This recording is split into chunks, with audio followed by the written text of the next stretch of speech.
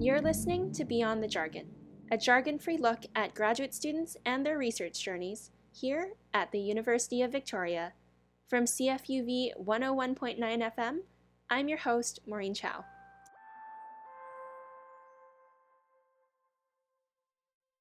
Today I have Dan Hudson here with me. How are you, Dan? I'm doing well. And tell me who you are and what you do here at UVic. What program are you in? Okay, yeah, so my name is Dan. I'm just finishing the second year of my master's in pure mathematics, and hopefully finishing up my master's soon. And what is pure mathematics? That's a really broad question, but I guess it's most simply related, or it's most simply explained by saying, like, when you ask me what it's good for, I say it's not good for anything other than other math. What are you hoping to do with something where you'll do more math in the future? What specifically does that look like?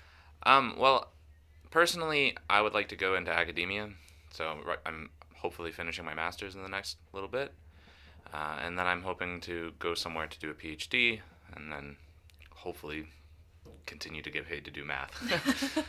My plan is basically to do math as long as people pay me to do math, but I don't know. And why math? It's difficult to explain, especially like the type of math that I do in particular.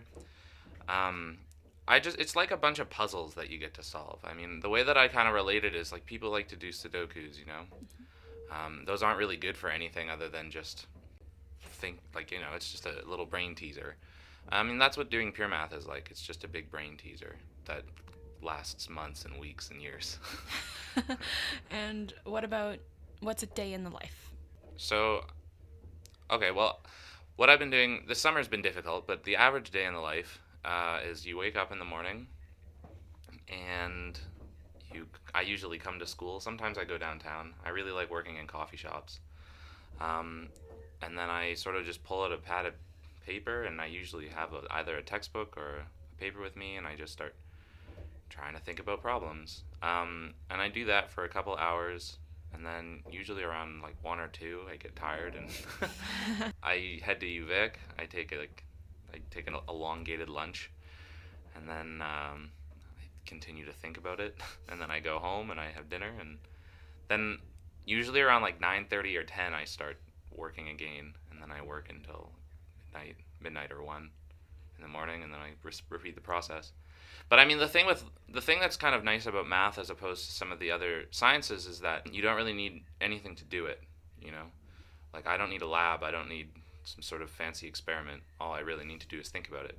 So even when I'm not sitting around like with a pen and paper and books, I'm still sort of like thinking about the problems, you know? I know you mentioned before that you started with engineering within academia. So what made you make the switch? Right. So when I was in high school, I actually wanted to go into physics because I took Physics 12, and I really, really liked it. I did well in it, and it was just fun because I enjoyed the problem solving. And I took calculus in grade 12 as well, and that sort of was the first math class that I realized that, you know, there's actually something to this. It's not just, you know, someone gives me a formula and I need to sort it out. So I wanted to actually go into physics when I was in high school, but I mean, you know, people always say you need to go into something that will make you money. So engineering was sort of like, well, I'm good at math and science, but I need to get a job, so I'll go into engineering. Make money. Yeah, exactly. And then I really, really hated my first year. Like, I just detested it. You're in so many classes. I really strive in like really understanding the ins and outs of something, you know. That's why I like math. There's all these proofs, you know. You don't have to take anything for granted. You can actually confirm for yourself that something is true. And I found that in engineering, when you're in 6 classes, you don't really have time to really understand all of it, you know. You kind of just have to take some of it for granted, and I just was really uncomfortable with this. It really didn't jive for me. So I finished my first year hoping that maybe it would get better. You know, they always say your first year is like your flush out year. The hardest one. Yeah, and so I went into the second year, and I just hated it more. So I was in actually a math class, a differential equations class in the first semester of second year. And in engineering at UVic, you it's like you have your first year is 2 semesters in school, and then your summer, which is technically a work term, and then you have a semester at school, and then a work term, and then a semester, and then a work term, and that's how it repeats. So I was just about to come up onto the first work term of the second year, and instead of applying for jobs, I just signed up for a bunch of math classes, and I was like, well, I might as well get a minor in math because I enjoy it, and then I got an honors degree in math rather than engineering. Yeah, so that's how I got into it. What made you decide to do grad school for math? I'd always wanted to do grad school, even when I was in engineering. I like school. I like that academic lifestyle. It suits me well. I just really like thinking about things, and so grad school is sort of a good way to, live and also be able to think about things. But why I decided to do grad school at UVic more specifically is I took a class in my third year of math, fourth year of school, and the title of the class was Intro to Algebraic Topology, and the person who taught its name was Dr. Heath Emerson, and he is now my supervisor. In math, in your undergrad, you learn, so in math there are sort of like some core subjects you learn in your undergraduate. There's like the discrete maths, which is like combinatorics, so like sort of difficult counting problems. There's also graph theory, which is part of discrete math, and I don't know anything about it. My friends are quite good at it, and they really enjoy it, but it's not for me. You can go into sort of like the applied maths, which is like, you learn about differential equations and how it applies to biology, the real world and whatnot. But if you go into sort of like what I did, you go into algebra, topology, and analysis. So algebra just sort of generalizes what you learn in high school. You have your polynomial equations. What you do when you do abstract algebra is you say, okay, well, we're used to dealing with the numbers, the real numbers. So what type of properties do we use about this? And the way that algebra sees it is like, well, you can add real numbers and subtract them, and we have a number 0 such that when I add it to anything, it doesn't do anything, right? So if you just ignore everything else and you say, well, what if we just dealt with systems where you can add and subtract, but maybe nothing else? This is called a group. And even further, you don't even assume that A plus B is equal to B plus A. So like it could be the case that A plus B is different than B plus A. But this is a group. It's a really basic algebraic structure. And then you can go a little further. You can introduce multiplication, but maybe not division. You can then add division, and you get all sorts of different things, and they all have different properties. But that's what algebra is. Analysis is sort of like, it's sort of calculus, In Math 100, and like in basic differential and integral calculus at university, you learn how to use calculus, You learn what the derivative is and how to use it to solve like optimization problems, say. You want to make like a can have this much volume, but you want to minimize the amount of money that you'll have to pay. Okay, this is like a Math 100 calculus problem. But what analysis does is, instead of knowing how to use calculus, which you kind of already know, you start to ask, why does it work? You dig into the machine. What is the derivative? What is the integral? At what level can we define the integral in terms of abstraction? And that's what you mostly look at? No. So I do something called algebraic topology, which was the third field I was about to describe. Perfect. But so analysis, it also covers like probability and stuff. Like a big thing in analysis is integrals, but you can also get into something called like linear algebra, but infinite dimensional linear algebra. And then the third field is topology, which sort of like loosely generalizes geometry. Topology is more difficult to explain at like a layman's point of view because it's just really quite general. But one should think that like with the real numbers, you can tell how far apart two numbers are, kind of deal. You have a notion of distance, and more generally, you have a notion of like closeness. And this is sort of like what topology does. It's sort of like allows you to talk about when things are close in some really, really general sense. But as an undergraduate, I learned these three subjects, and they seemed quite disjoint from one another. You had your algebra class, and you did algebra. You had your analysis class, and you did analysis. You had your algebra class, your topology class, and you did topology. And then what that algebraic topology did was say, okay, well, is there a good way to transport a topology question, which is sort of like a geometric question, and turn it into an algebraic question, which is like something that it might be like vaguely recognizable as math to like someone who didn't do math, you know?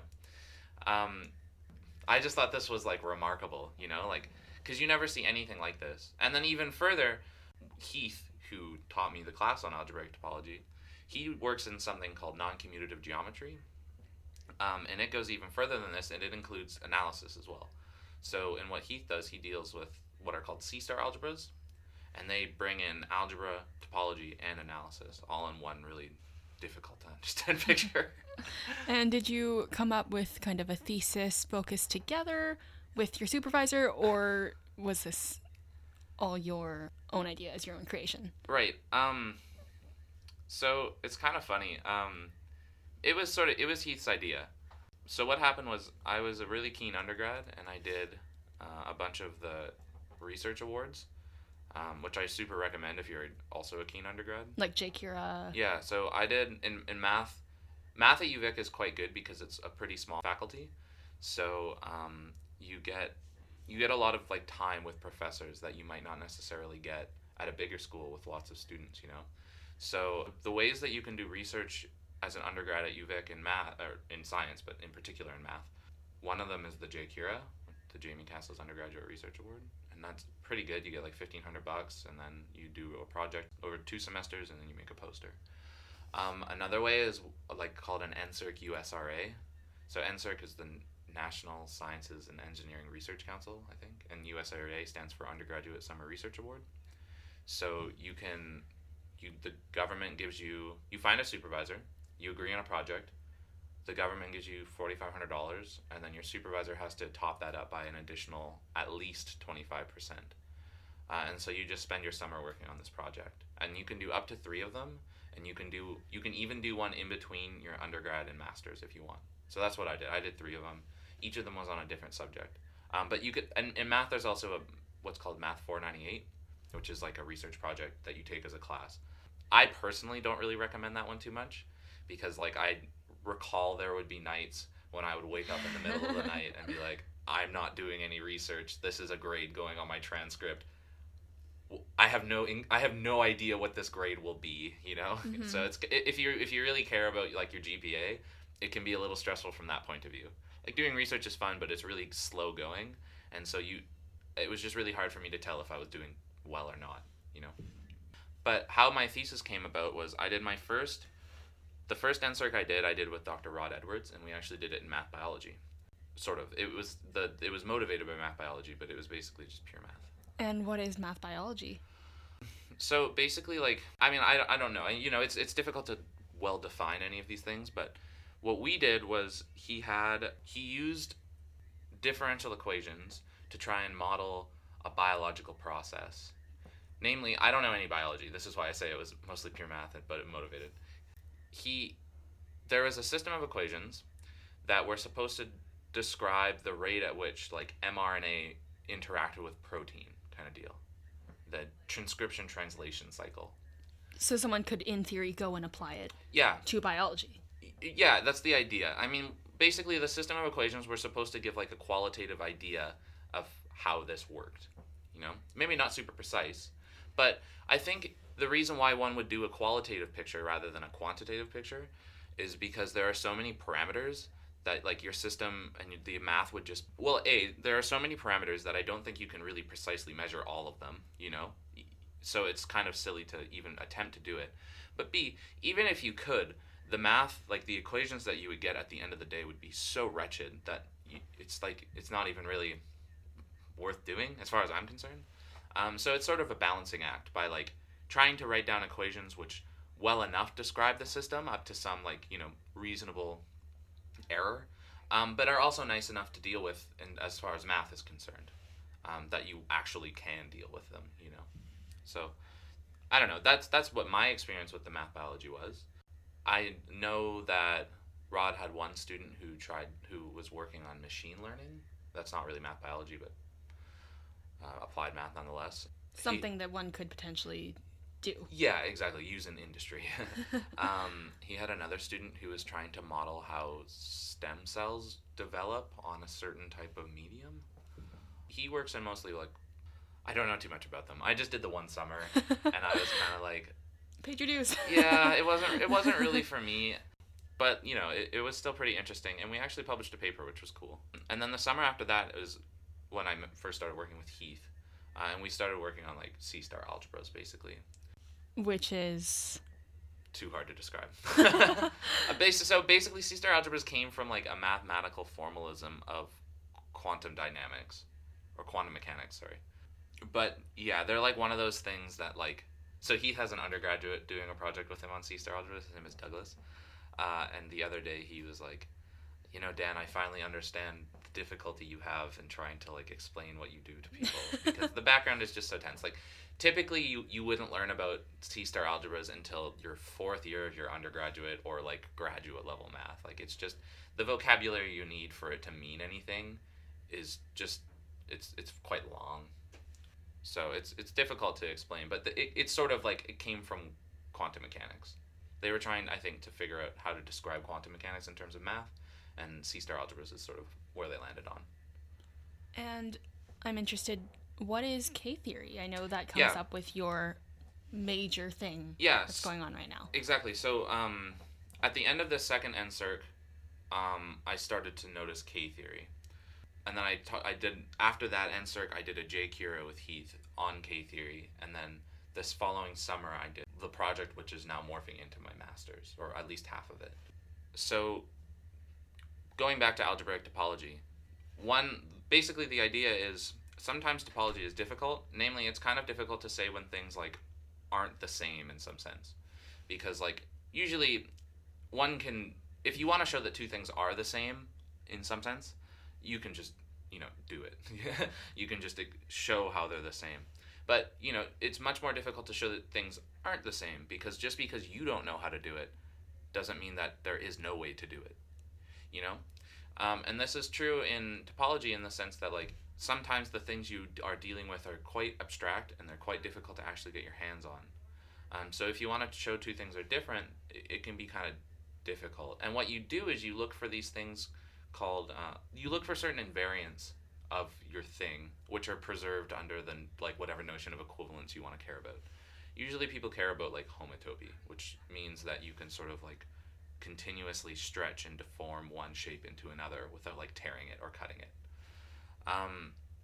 So what algebraic topology does, and K-theory is a particular instance of this, is it looks for certain invariants that it cares about, and it tries to study them. So what K-theory does is you take a space and you look at what are called vector bundles over your space. And why you do this is because when you can perform some sort of operation on this and turn it into this thing that I was talking about earlier, a group. So you talk about how you can add vector bundles and then you allow yourself to subtract them in some nonsensical way. And furthermore, you can actually multiply them too, and so this gives it the structure of what's called a ring. But anyways, so basically the thing is what you've done with K-theory is you take a space and you turn it into a group. Groups are somehow more tangible than spaces in the sense that like it's usually easier to tell two groups apart than it is to tell two spaces apart. And the way that K-theory is made is such that if two spaces are the same, up to homotopy equivalence, they will give you the same group kind of deal. So if you wanted to tell two spaces apart, one way to check is if you take their K-theory, and if you get different groups, then you knew the spaces had to have been different, is an example. So like, for an instance, you could, like, if you look at the circle, this is a nice shape. The K-theory of the circle is, I might get this wrong, it's Z. I'm trying to think of K1, but it's K1 is K0 of R, which is the integers. So the K-theory of the circle is the pairs of integers. So somehow maybe you want to say that this is different than a solid disk, like you can't in any way turn a disk into a circle. And the K-theory of a disk is just Z. you only get one integer. So with a circle, you get two integers. With a disk, you get one integer. And so they are different up to like what I'm calling homotopy. And what becomes the burning question for your thesis? Right. Going back to C-star algebras and why this is relevant. K-theory was developed by someone named Michael Atiyah. Well, originally, I think it was sort of, the idea was by someone named Alexander Grothendieck. And then Michael Atiyah, they developed it to sort of deal with topology. And Atiyah and Singer proved something called the Atiyah-Singer index theorem. It's quite a remarkable theorem. The idea with C-star algebras is that somehow they generalize spaces. Like every space gives you a C-star algebra in sort of a unique way, but not every C-star algebra gives you a space. So somehow there are more C-star algebras. So people, I think, I mean, I'm not an expert on it, but I think people wanted to sort of take tools from topology and use them in C-star algebras. So one tool from topology is algebraic topology. So there are lots of, K-theory is just one instance. It's called a contravariant functor. It's called an extraordinary cohomology theory. There are a bunch of them.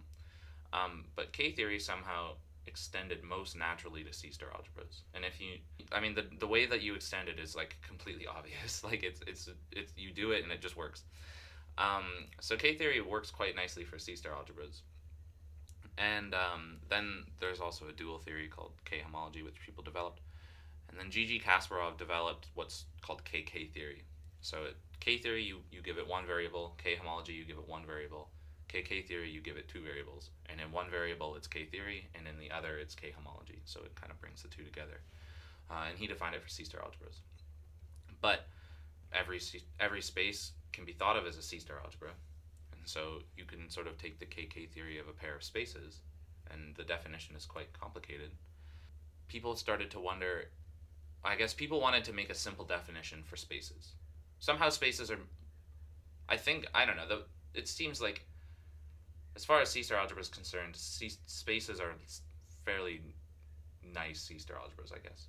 So people wanted to see if there was like a better definition of KK theory for the spaces, the commutative C-star algebras.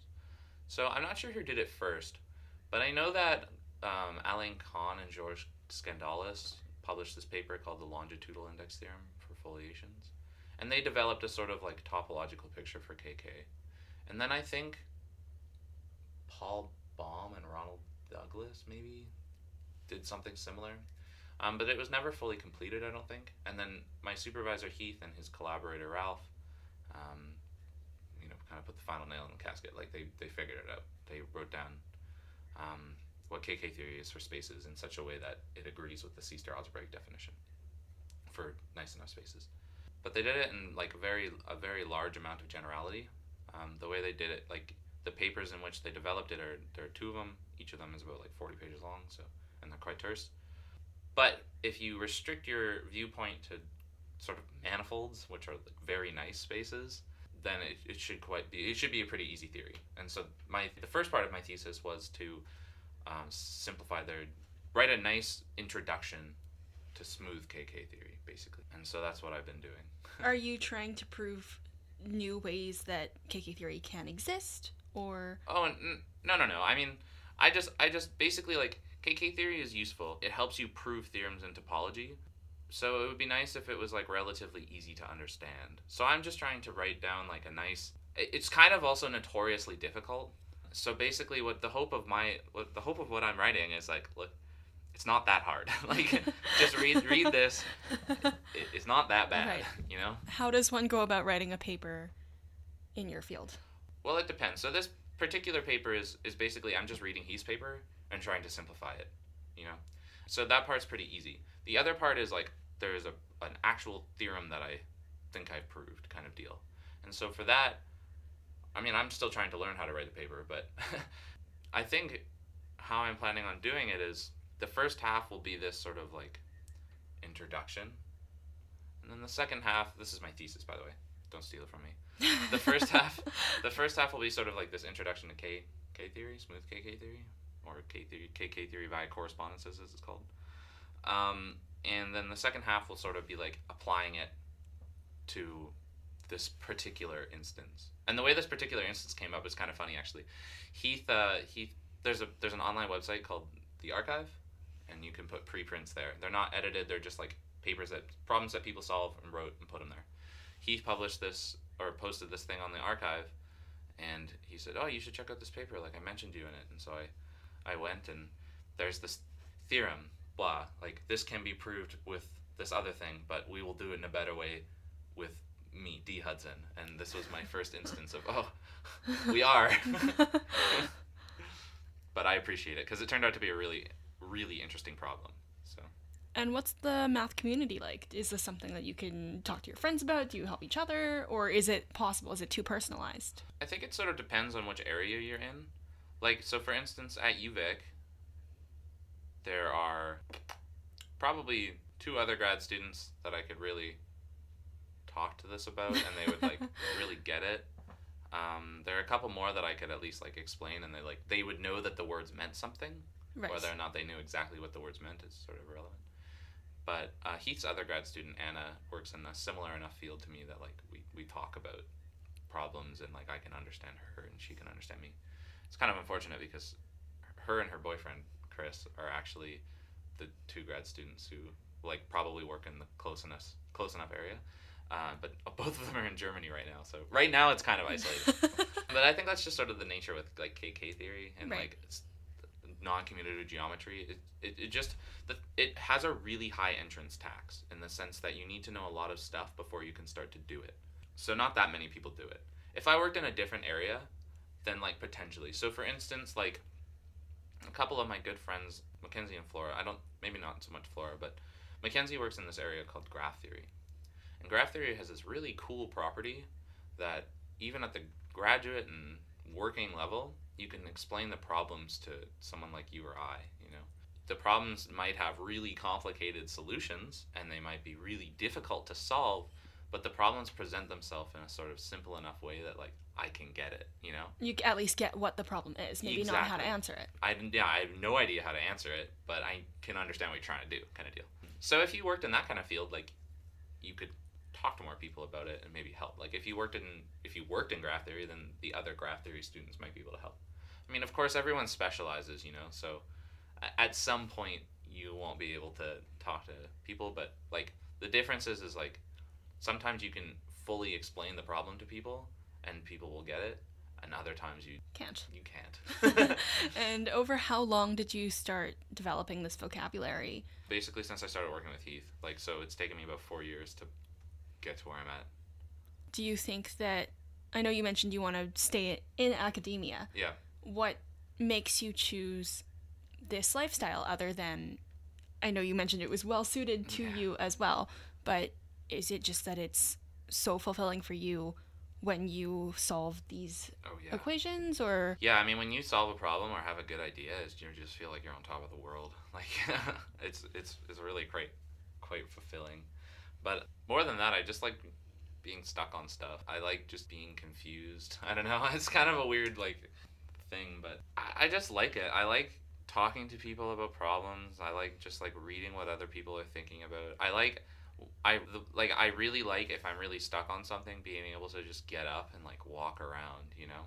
I think I'm a relatively creative person. I play a lot of music and I do the math, and it's just overall fulfilling. I just like sitting around and thinking about stuff. So for that reason, I think that I want to stay in academia, because you basically just get to think about stuff, you know? I mean, that's what you do.